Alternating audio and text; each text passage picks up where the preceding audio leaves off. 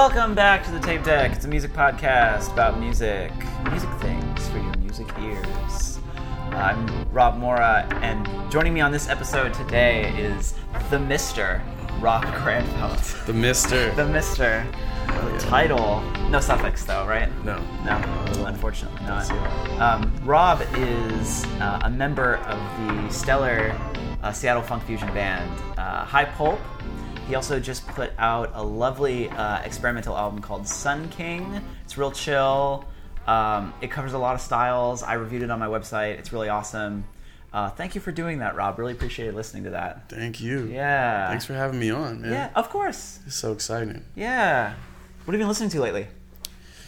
What have I been listening to lately? Yeah. It's a hard question. Yeah. Bang. Right there. Here's the question. So, Shabazz Palaces, as we were talking about. Right, yeah. I don't know what happened, but I've been a fan of Shabazz Palaces probably since Black Up that we were talking about a little earlier. Yeah. 2011-ish. Mm-hmm. And I've, really dug everything that they've done. Cool. But just like in the last, I was up in Bellingham playing a show at a record store up there, and I picked up one of the new Quasars records, which they released last year. Yeah. And I just was like, wow, I forgot how much I love Shabazz Palaces. Because, it's always on the top of my list when I'm thinking about some of my favorite artists. Yeah. But I don't know, it just hit me again. So I've really been I'm a binge listener in a lot of ways. Yeah. I've been binging a lot of Shabazz Palaces. Cool. Before that, I was binging the new Earl Sweatshirt record. That record is so good. Yeah. Can we just talk about that for a second? Yeah, please. It seems it's so. I will disclaimer by saying that I don't know. I listen to a lot of genres, but hip hop is not necessarily one of those that I sort of dive into. I'm not a huge hip hop head. Totally. So when I listen to something like the new Earl Sweatshirt record, I don't really know whether or not there's a precedent to that in some underground hip hop scene or whatever. But when I listen to that thing, it's there's not a lot of things I've listened to that sound like that record. No, it sounds like hip hop beats that have been left on the stove for too long. Totally. Just the plastics warped a little bit. That's a good way to put it. Yeah. I don't know. There's something super captivating about it that it's a lot of short songs. Mm-hmm. It's a 23-minute, maybe, I don't know, I'm making that number up. Might be a 25-minute record. I don't know. It's short.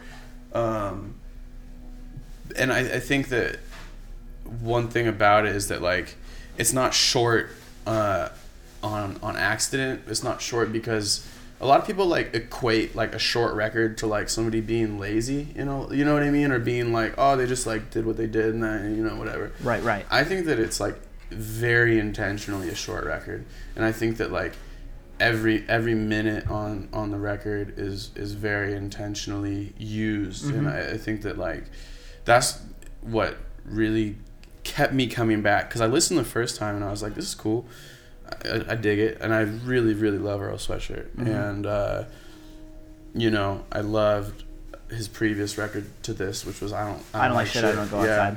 And I really loved that record, and I was part of me that I maybe didn't want to admit when I first heard it, I was a little disappointed, because I was different. Man, it's 20 however many minutes or whatever, and I kept coming back to it, and I have a lot of time in my life to listen to music, driving all the time, and then I have a lot of time. Yeah.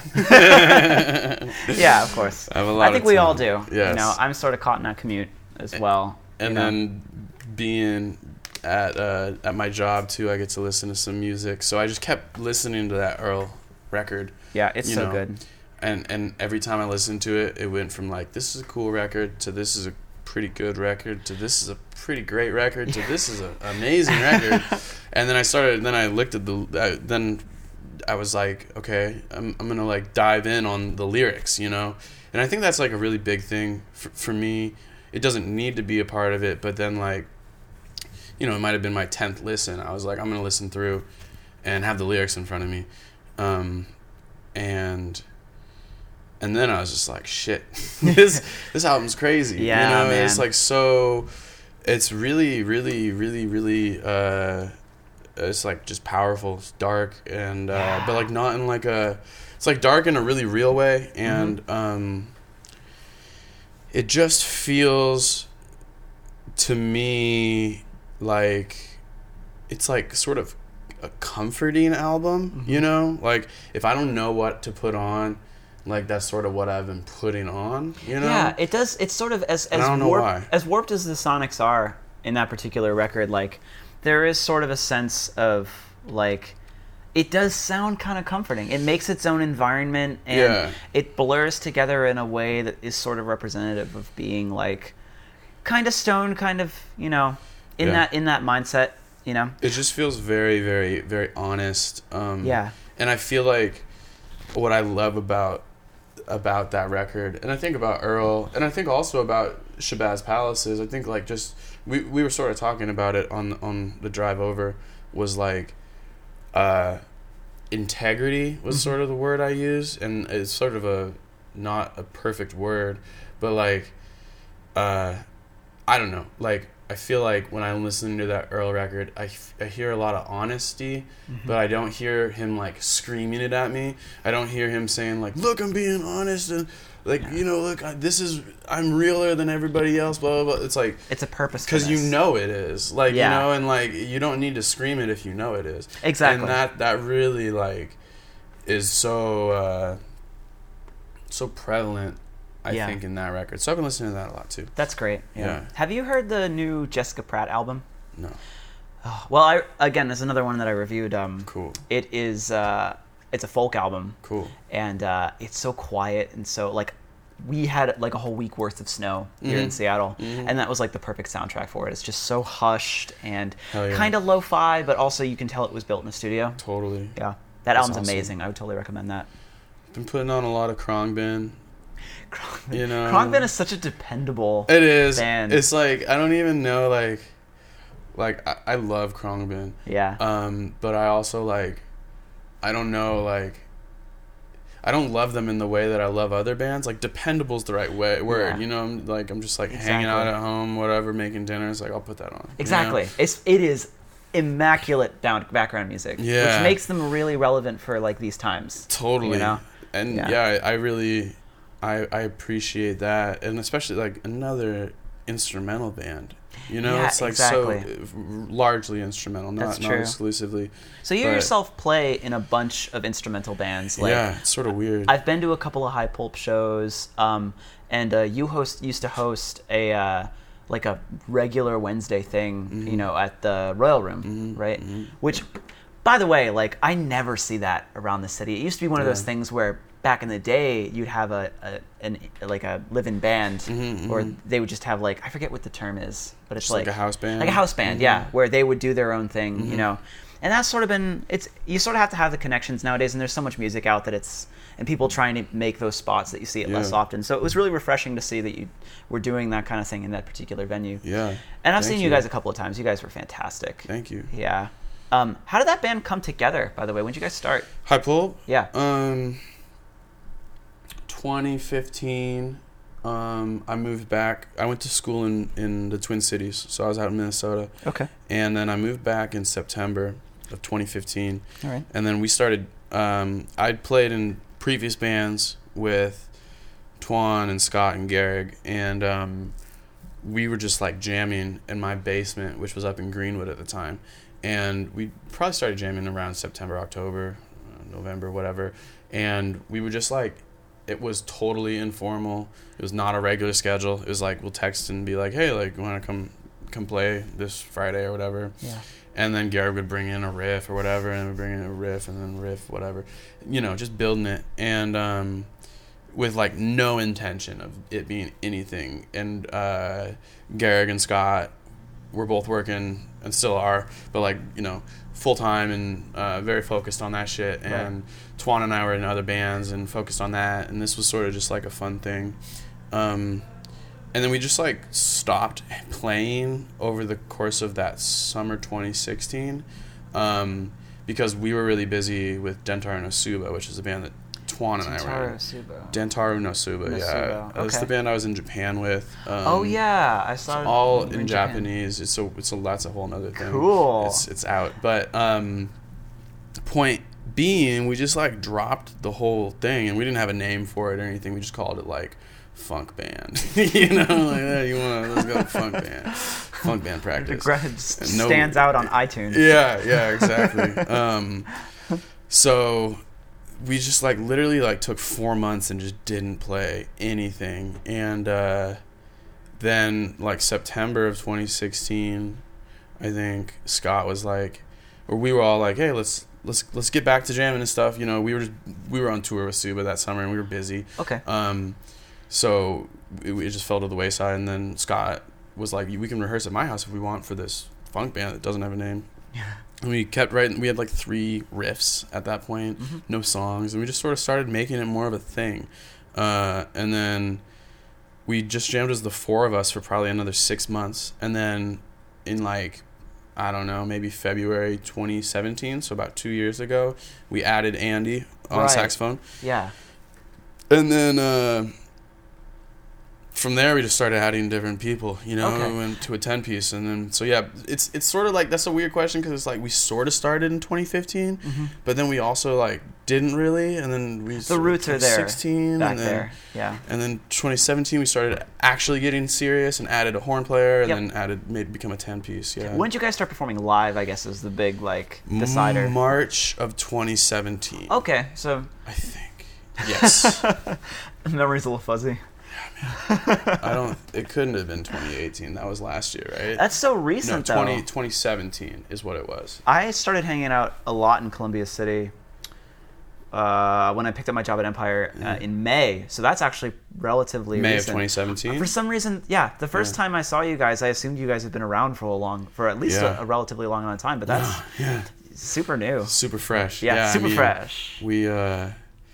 We're still just like learning how to play our songs. It feels like, you know, like it's cool because we're all like very it's like a blessing and a curse that we always want to go to the next thing, you know. And it's like, and we have so many people in the band and everybody can get their shit done, so we can just like, we can really delegate, you know, and get a lot of shit done. That's one of the things that like sort of makes it a little remarkable. Like, you guys, I've seen you guys as a 7-piece, I've seen you guys as a 10-piece, I've seen you guys with a ton of people on stage. Yeah. Organizing that many people to get like songs done, like that seems almost insurmountable. So like, it's pretty frustrating. The less experienced organizer. And we don't hit it, you know. We don't always get the songs right, but it doesn't sound that way. I'll say that's good. It sounds pretty great. That's cool. Yeah, I mean, it's it is definitely a exercise in having your shit together. Yeah. You know, and thankfully, we, you know, part of it, I guess you could say, is like having 10 people or 7 people or however many people you got in the band. There's more of a likelihood that one of you guys has your shit together, you know, than if you have 3 people, you know, like Dog Mountain. Love that band. Yeah. You know, that was a band that I was in with some of my best friends, and none of us had our shit together like that, you know? And then and so now, you know, that's a 4-piece, and then this is a 7-piece, and you know, you just play the odds game. Yeah, you know, you got 3 more people that might have their shit together, and those people, you know, like Scott and Homan really, our keys player and our bass player and our keys player. They really have their shit together as far as just like organizing and like management of like things and people and schedules and a Google Calendar and spreadsheets. It's so much work. It is. I mean, it's a whole nother job. I mean, that's pretty the much. Thing. Being a lot in a of band times is when like, you're in a band, it's almost like an unpaid job. Yeah, or like a low-paid job. And a relationship. Oh, sorry. It's an unpaid job and a relationship, you know? Yeah, it's pretty much. Like, yeah, I've heard it described as a band as a bit like, it's like a weird, like, relationship between a group of people where you all share some sort of mental dysfunction that can only really be expressed through this medium. Totally. You know? Yeah, I mean, yeah, that band it's been really fun. It's been cool to see how people have been receiving it, which is always like super humbling and very dope. What are you guys doing right now? We're almost done with album 2. It's going to be called Moon Milk. Oh, I love that name. Moon Milk. It's going to be a definite like step into the void from album 1. Cool. Album 1 was like a little more, I don't know, it's not traditional, but like album 1, if album 1 was traditional, album 2 is not traditional. What was the first album called? Bad Juice. Oh, So yeah. Bad Juice, Moon Milk. Yeah, this album's sort of I feel like It's like a little more experimental, maybe? yeah, a little more experimental, a little darker. It's like Bad Juice is a daytime album. Moon Milk's a nighttime album. I sort of get Moon this from Milk's the a titles. winter album. Yeah. You know, like Yeah. it's a bit more like psychedelic and sort of like Maybe exploratory. yeah, a little bit. exploratory for sure. Cool. Definitely. Shorter songs, which is cool. Nice. Like I think the average song on Bad Juice is like 6 or 7 minutes. Which is fine if you Totally. can carry that. Totally. And you know, there's like a lot of songs within the songs. Yeah. That's how we sort of write, is like a section and then a section and then a section. But a lot more like 4 and 5 minute tunes on the new record. So we're finishing that up. We're gonna go start mixing it next week. Actually, we're recording some B3 and some grand piano tomorrow at the Royal Room. Cool. And then I'm probably gonna go home after this tonight and just be doing some stuff in Ableton. Cool. We're doing all of the overdubs and all of the horns and all of the pretty much everything except for initial drum tracking. We're doing ourselves. Cool. Which has been really nice because we've been able to take our time and just put everything on it. So each track or each song has like anywhere between like 50 and 100 tracks, which is just like, it's a lot of shit. That's a lot. So, you know, but everybody's got these ideas, and it's amazing. Everybody, I feel so lucky to be in this band where everybody has such good ears, and everybody's goal above all is not to serve themselves, but to serve the song. You know? Yes. Oh my God, that is such Yeah. a great goal to have. You know, And that's sort of our motto in the band, is just like serve the song. Like, that's a necessary motto in Yeah. a band with like 7, 8, 9 people. yeah, because everybody's got ideas, and it's not, and that's the thing too. Like, trying to move away from the binary thinking of like a good idea or a bad idea, sort of like you're talking about with your album reviews, like a Exactly, good yeah. album or a bad album. Yeah. It's just like it's way more. There's more dimensions than we're letting on if we only talk about good or bad. Right. Yeah. And in a band setting with 7 people, and say you got 4 people that all have different ideas for where the B section should go. Yeah. And everybody's got a good idea. You know what I mean? It's not that like there's 3 bad ideas and there's 1 good idea. It'd be really easy if that was how it was. You know what I mean? Because then you'd say, okay, well, we'll choose the good idea. Well, you got 4 good ideas. So what Yeah. do you like? Which one serves the song the most? Which one is the best idea? And that's sort of the thing. That's sort of the thing that recording it largely ourselves has allowed us to do, is a lot of, here's an idea, I'm gonna try it, you know. Yeah. And it's important to get everybody's voices heard too. Mm-hmm. You know, in such a big band, you know, it's like if anybody has an idea, it's like, cool, lay it down and then let's see how it sounds. And Yeah. then if we don't like it right now, it'll still be there a week from now. We'll see if we like it more in a week. Okay. If we don't like it in a week, probably won't make, you know, then the democracy will decide. So it's that. largely a democratic process. Yeah, as far as creative decisions, there's no bulldozer. You know, there's no one that like can make an executive decision. Yeah. But there's definitely like those of us, like me for sure, like that have. I just have so many opinions. You know what I mean? Essentially, So, I would say that's important. Yeah. You know, like is that's what that it quickly. is. Things can quickly become sour when there does happen to be like one person sort of overtaking everything else, and then you know, like that hierarchy that can mess things up. You know, sometimes it Yeah. makes things go smoothly, but a lot of the time it can make things poisonous faster than they. It's just a slippery slope, you know. And, Yeah. and the thing that I care about the most is that just everybody in the band is like invested and loves the music, and I don't see how I could expect them to feel that way, or anybody to feel that way, if they weren't expressing themselves and putting themselves into the music, you know. So like I think it's so important that there is no dictator, you know what I Yeah. mean, that it is sort of a collaborative thing, no matter how painstaking it is, and how like at times it's just like, holy shit. It's got to feel natural, really. Yeah, when it I comes mean, down to it. and yeah, I don't know. So that stuff's fun. We're also working on a collab EP right now with 3 local singers. Nice. Shayna Shepherd. Do you know Shayna? I do not. She's amazing. Ooh. She hosts the Sunday Jam at the Hummingbird. Cool. She's in Bear Axe, very dope band. I've heard of them. She's amazing. She sang with us on the Aretha Franklin tribute night we did at Numos right after Aretha died. There was like 5 bands or something, and we all did like 3 or 4 songs. It's awesome. So she sang with us there. So we're doing a tune with her, and then we're doing a tune with Just Moni. Nice. Oh, she's great. One of my favorite singers. Yeah. And then we're doing a tune with Fallon Sierra. I don't know if you know Fallon. No. She's amazing.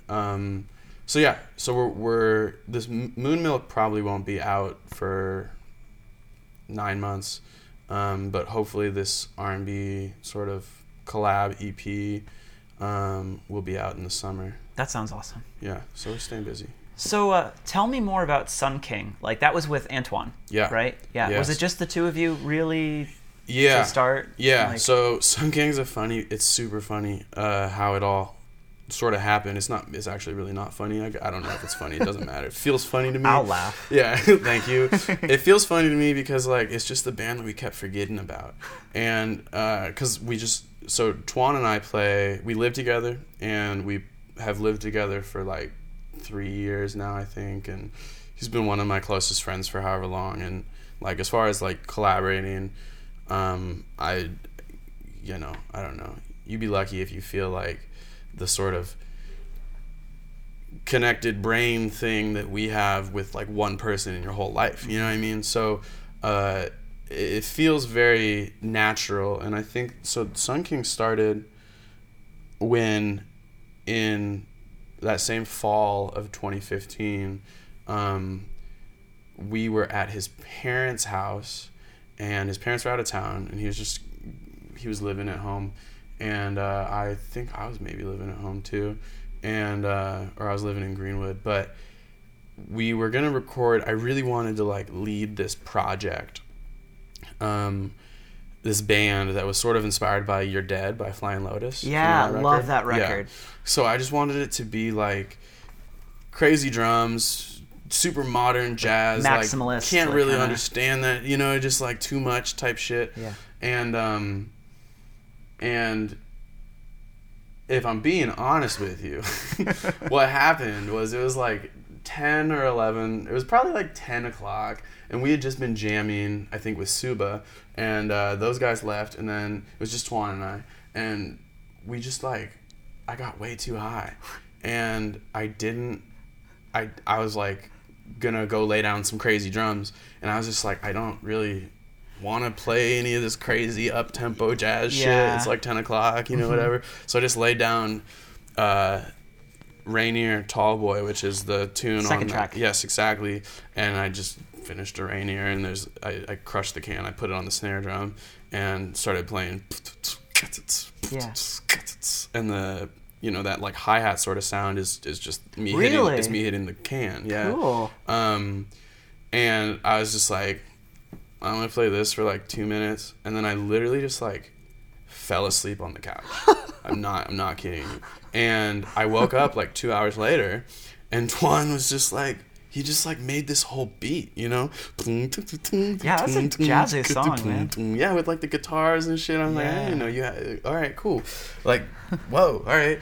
And then, I just like did another one, I just would like, and then we did Lift Off, I think. I just played that drum thing, and I fell back asleep. I woke up and Twan had made another beat, and I was like, dude, why are these are so easy, man? This is great. I wake up and there's a goddamn beat made. If only they were that easy. I know, seriously, it's like I dreamt it and then it came true. So those first two sort of happened in that way, and like that's not an exaggeration of this. Like that's what happened. Cool. And we were both sort of like, I guess that we should just keep doing this, So so I think probably in that span, it happened like in 3 chapters. Chapter 1 was when his parents were gone. Probably recorded like 20 drum grooves, maybe 15. So all of the Sun King songs they start with the drums, and they're all improvised drums. There's no songs. Okay. We write the songs as I'm improvising the drums. That's going to be the drum take, and then we're going to build over it. Cool. Very natural sounding, like. Yeah, and then also organic. sort of weird things will happen where like I'll just like drop a beat. Mm-hmm. Sometimes intentionally, sometimes not, or I'll go into this thing that's like out of time, or I'll follow this idea or whatever, like in a way that like it would be really hard to write and teach a Pretty band much. that. Yeah. So I'm just improvising it, and then we go back into the computer and we say, okay, let's listen back to this. Okay, let's build a beat over this. Okay. Yeah. So we did like chapter 1 was sort of at Twan's parents' house, and then chapter 2 and 3 happened at Crybaby Studios. I mean, all of them had 2 mics on the drums. They're just like, we didn't even really mean for it to be a serious thing. We were just like, whatever, let's just make these beats. Yeah. And then we wound up making, I think it was 53 or 56 beats. Okay. Whatever. Yeah. And then, so the Sun King album that we just dropped, we took our 23 favorite, so we took those tracks and just tried to make them make sense. Cool. You know? That sounds really cool. Yeah. And it was really, like, aside from the first 2, which I was, like, 100% fully asleep for, the rest of them were really collaborative as far as putting the melodic structures over the things and having features and like almost all the saxophone for that record was just done in one day with our friend Donnie, who we met that day. He was staying at the Blue House. Did you ever come to the Blue House? No, I haven't. Up on Beacon Hill.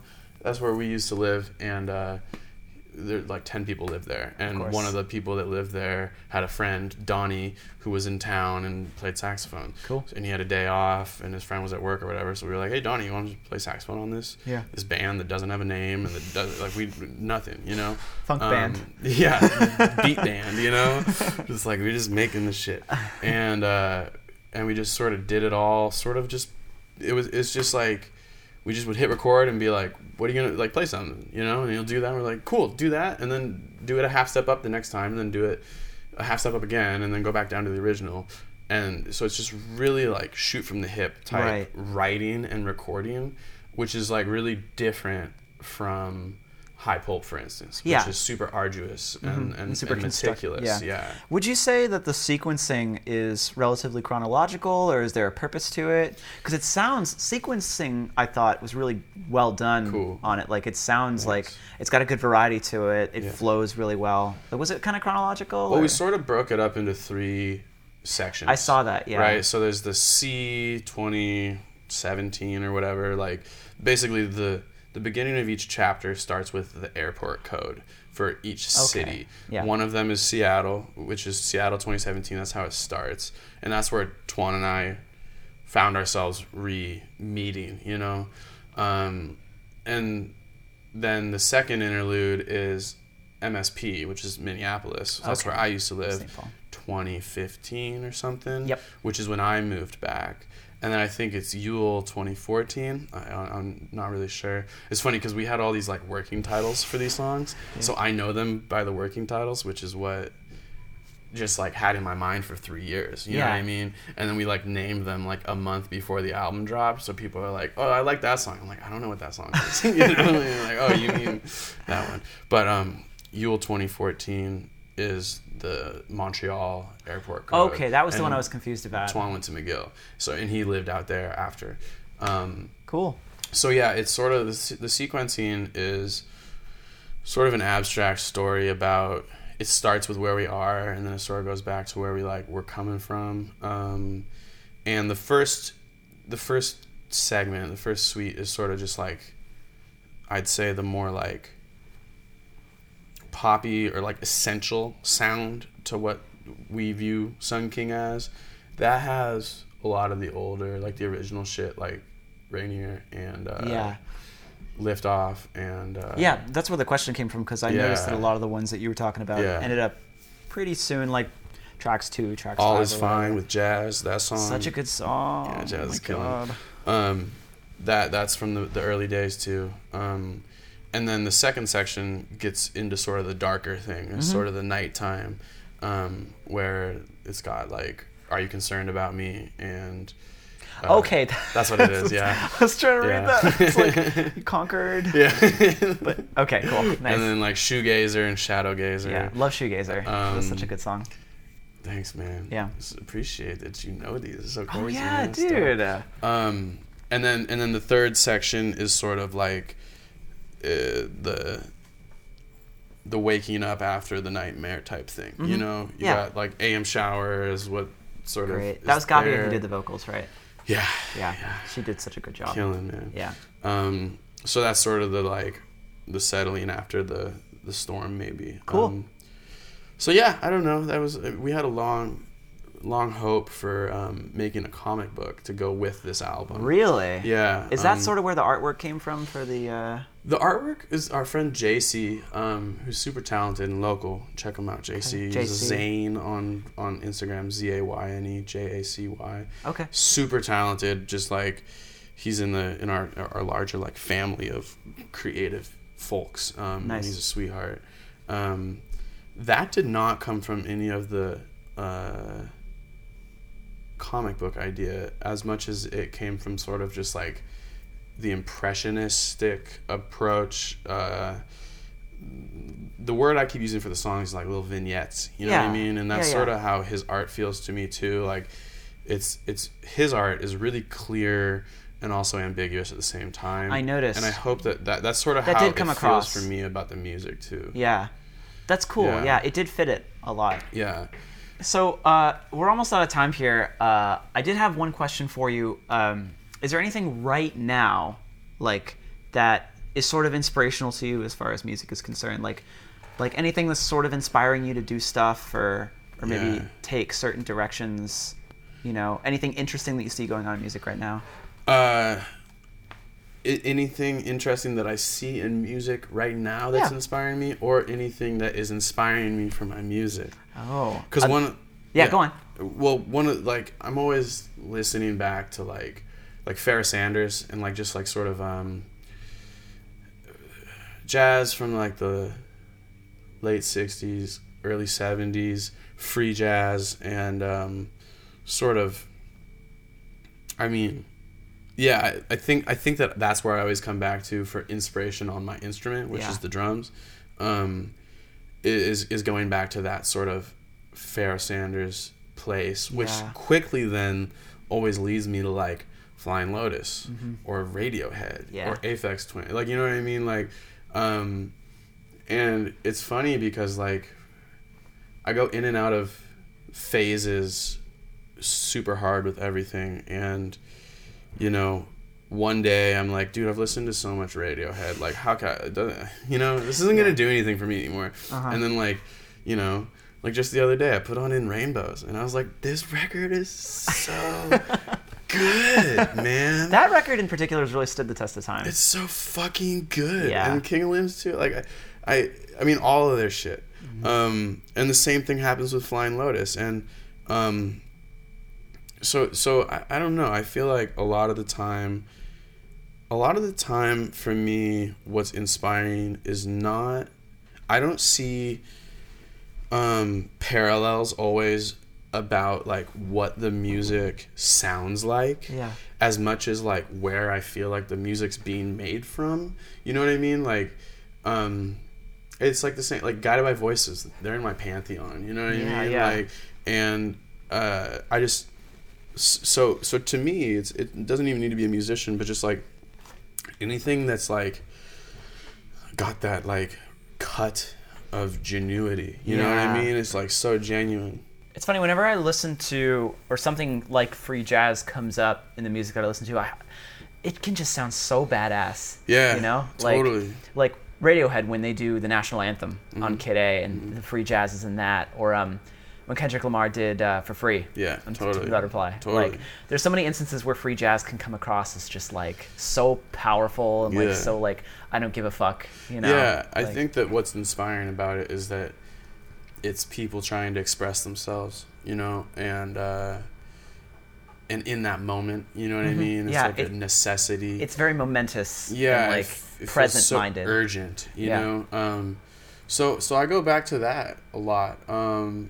And Miles Davis, Second Quintet, all of those records. Oh, of course. Yeah, so that's the jazz stuff, and then it just depends, man. I don't know. I've been listening to a lot of the Roots, and then a lot of this modern London jazz shit that we were talking about, like Yusef Kamal Williams, Alchemist. I remember when I discovered. It's funny too. I think Alchemist's record, YouTube had a huge hand in having that be discovered, because everyone I know who listened to it through YouTube. It was just like a discovery thing. Provocative, educative channel. It just found the algorithms or whatever. Like it was showing up for everybody. Yeah. And all of a sudden it was like, wow, have you heard this record? It's crazy, and that's just like that dude uploaded the High Pulp album too. Really? He uploads a bunch of albums. No way. And it got like 10,000 views or something. That's pretty decent. It's tight, but it's also crazy that Alchemist shit has literally like 5.3 or 4 million views. Something like that. I think an album like that deserves it. 100%. Yeah. No doubt. And it's just, what's cool about it is that the dude who runs that channel, he's just a regular dude. You know what I mean? I know, right? Like, he's not like... He's not a label head or anything. No. I mean, he has nothing. I don't even know if he plays music. Just another regular music appreciation. Yeah, you know? And it's funny because like in 2019, like maybe the most valuable thing, like getting that random dude who is somewhere in Europe, I'm not sure, to upload your album is like much more valuable than like a Stereogum premiere. Pretty much, yeah. Essentially, like when it comes down to premiere, it, you know, that's inspiring in its own regard. It's cool because it's decentralizing shit. Yeah. And I dig that. So yeah, that the internet, trying to be savvy with that is like. It's its own struggles, but it has its own rewards. Totally. You know? I mean, that's just the same thing with the Sun King album. This Adventures in Sound YouTube channel from Denmark, they have like 80-something thousand subscribers, and the person there, he agreed to premiere 3 different tunes. Cool. And I was just like, pick whichever ones you want, you know? I like suggested one. He was like, I don't really like that song. I was like, all right, cool. Do whatever you want, man. Yeah. And all right. I was like, respect. Yes, thank you. Yeah. But that was like super huge because it's 5,000 people listen to your song and then another song, and then and it's just funny because whereas like maybe even just 5 years ago everybody be looking for a Stereogum premiere, and it's not to say that that's just not big still or helpful, but it's not as necessary. It just it's just everything is, it's like, but that's also the curse, is like, where is the avenue to get people to listen to your shit? Yeah. And I think at the end of the day, it's still live shows, and content. I think you can, for a band like Sun King, we're not going to be gigging anytime soon because we're too busy. I can imagine with other not. Yeah. shit. And besides that, there's so much that's like, I can see those particular arrangements being fleshed out, but it would take like an ensemble, like you'd have to learn the stuff. I guess you and Antoine could do that, by yourselves if you stripped it down, but like we wouldn't. Yeah, we're hoping for like fall of next year to be gigging a bit, but point being is until then, like, we can hopefully just keep a constant stream of content for whoever's listening. Like, I've never seen Kamal Williams, but I'm a huge fan, so you like, would see him live if he came here. Absolutely. Right? Yeah. But like, even though he hasn't, I've still bought like seeing somebody live is not necessary to having or keeping a fan. It's just like keeping that shit constant, putting out videos or live things or nuggets here or there, just to let people know that you're working, you know what I mean, that you're not like just sitting chilling in Miami or whatever, you know what I mean, like you're working. There's a proof of purchase. Exactly. Like, you sort of have to keep the people interested. So it's exhausting, but it can be worth it. And I feel like I'm lucky that at this point in my life, music is the priority, and my work schedule's flexible as far as like I teach drum lessons and then I work daytime job at the Royal Room at the venue, which is really flexible on the hours. So if I have a recording session or something in the morning, I'm like, okay, well, I'll come in at 2:00 at the Royal Room, or I can move my lessons around. So, the goal for me and for Twan, he has a similar situation, is that we're just every day, every day. Whatever it, like, we're just making something and creating something, and it's sort of like a war of attrition. You know what I mean? It's just keep going. Just like he'll beat him down eventually. Keep going, man. Like one of these days you'll start to see, and you will. Some of that shit happen. That's the point, really. Yeah. Like, I think a lot of people have made this point to me. Like, if you just keep doing it, it'll happen. It'll take a lot longer for some people, but like, if you just keep doing it, it'll happen. And that's the thing too. I mean, like all these bands that we think blew up overnight, like Khruangbin, perfect example. With that new record that they put out, I'm forgetting the name of it, the brown one. Con Todo El Mundo? Yes, or whatever? Exactly. Con Todo El Mundo. When that came out, people were like talking about them like they were just on the scene. This new band. Yeah. It's like, dude, you listen to their first album, came out in 2013. You know what I mean? They've been doing it for a second. Yeah, and the same thing with like Snarky Puppy. People see High Pulp a lot, and they say, oh, just because it's a big instrumental band. Of course, that's the thing. And that's cool. I mean, they're great, but similar thing is like you look at the discography. And you look at how that coincides with like whatever accolades you're measuring their success by, and there's always like 3, 4, 6, 7 years. 365 days times 7. You know what I mean? Try managing a band for 6 or 7 years. Like, you'll see how hard it is. Because I think a lot of that is that there might be even better bands that come and go, but the fact is that they go because whatever interpersonal things, somebody moves, somebody dies, like like anything happens. The world is going. It's true. And I think so much of being able to make your mark musically is just keeping on doing it. And it's funny because it feels like you've been doing it for so long or whatever, but I'm 26. You know what I mean? Like, if I do this shit for another 5 years, I'll only be 31. Yeah, that's true. When it comes down to it. And it's like people will be like, oh, this guy came out of nowhere. I'll be like, dude, I've been playing shows for 20 years. You just don't mention it. You're just like, oh yeah, I'm new. Yeah. What is this guitar? Just finally put out that record I thought up last week, and glad you all like it. What's a hi-hat? Yeah, exactly. Yeah, nah. So it's always changing. And it's sort of struggle like that. Yeah. But you just gotta keep your ears to what these 20-year-old kids are doing. Pretty much. Facebook's dead. Everyone's man. You gotta doing it. Facebook's Instagram dead. now. Facebook's dying. Yeah, it's Long crazy. live Facebook. All right. You gotta stay hip. Thank you so much for being on the show. Thank you, Rob. We're out of time. I really appreciate everything, your muses, your ruminations. Appreciate it. Yeah. Appreciate you. Thank you for the podcast. You're welcome. And thank you, people, for listening to the podcast. Thank you all. Whoever you are, if you're in your car, boat. If you're or a boat or a plane, or if somehow you've learned how to fly. Motorcycle, it's true, but be careful. Or if you're walking. Yeah, that's true.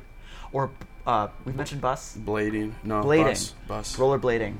If you're in a skiing, skating, like City. Ice skating, city, laying down, town, John Hughes, John Mellencamp, Melon Balls, John Fogerty. This is just free association. Thank you guys so much for listening. We'll see you on the next episode. Take care. Bye-bye. Later, y'all.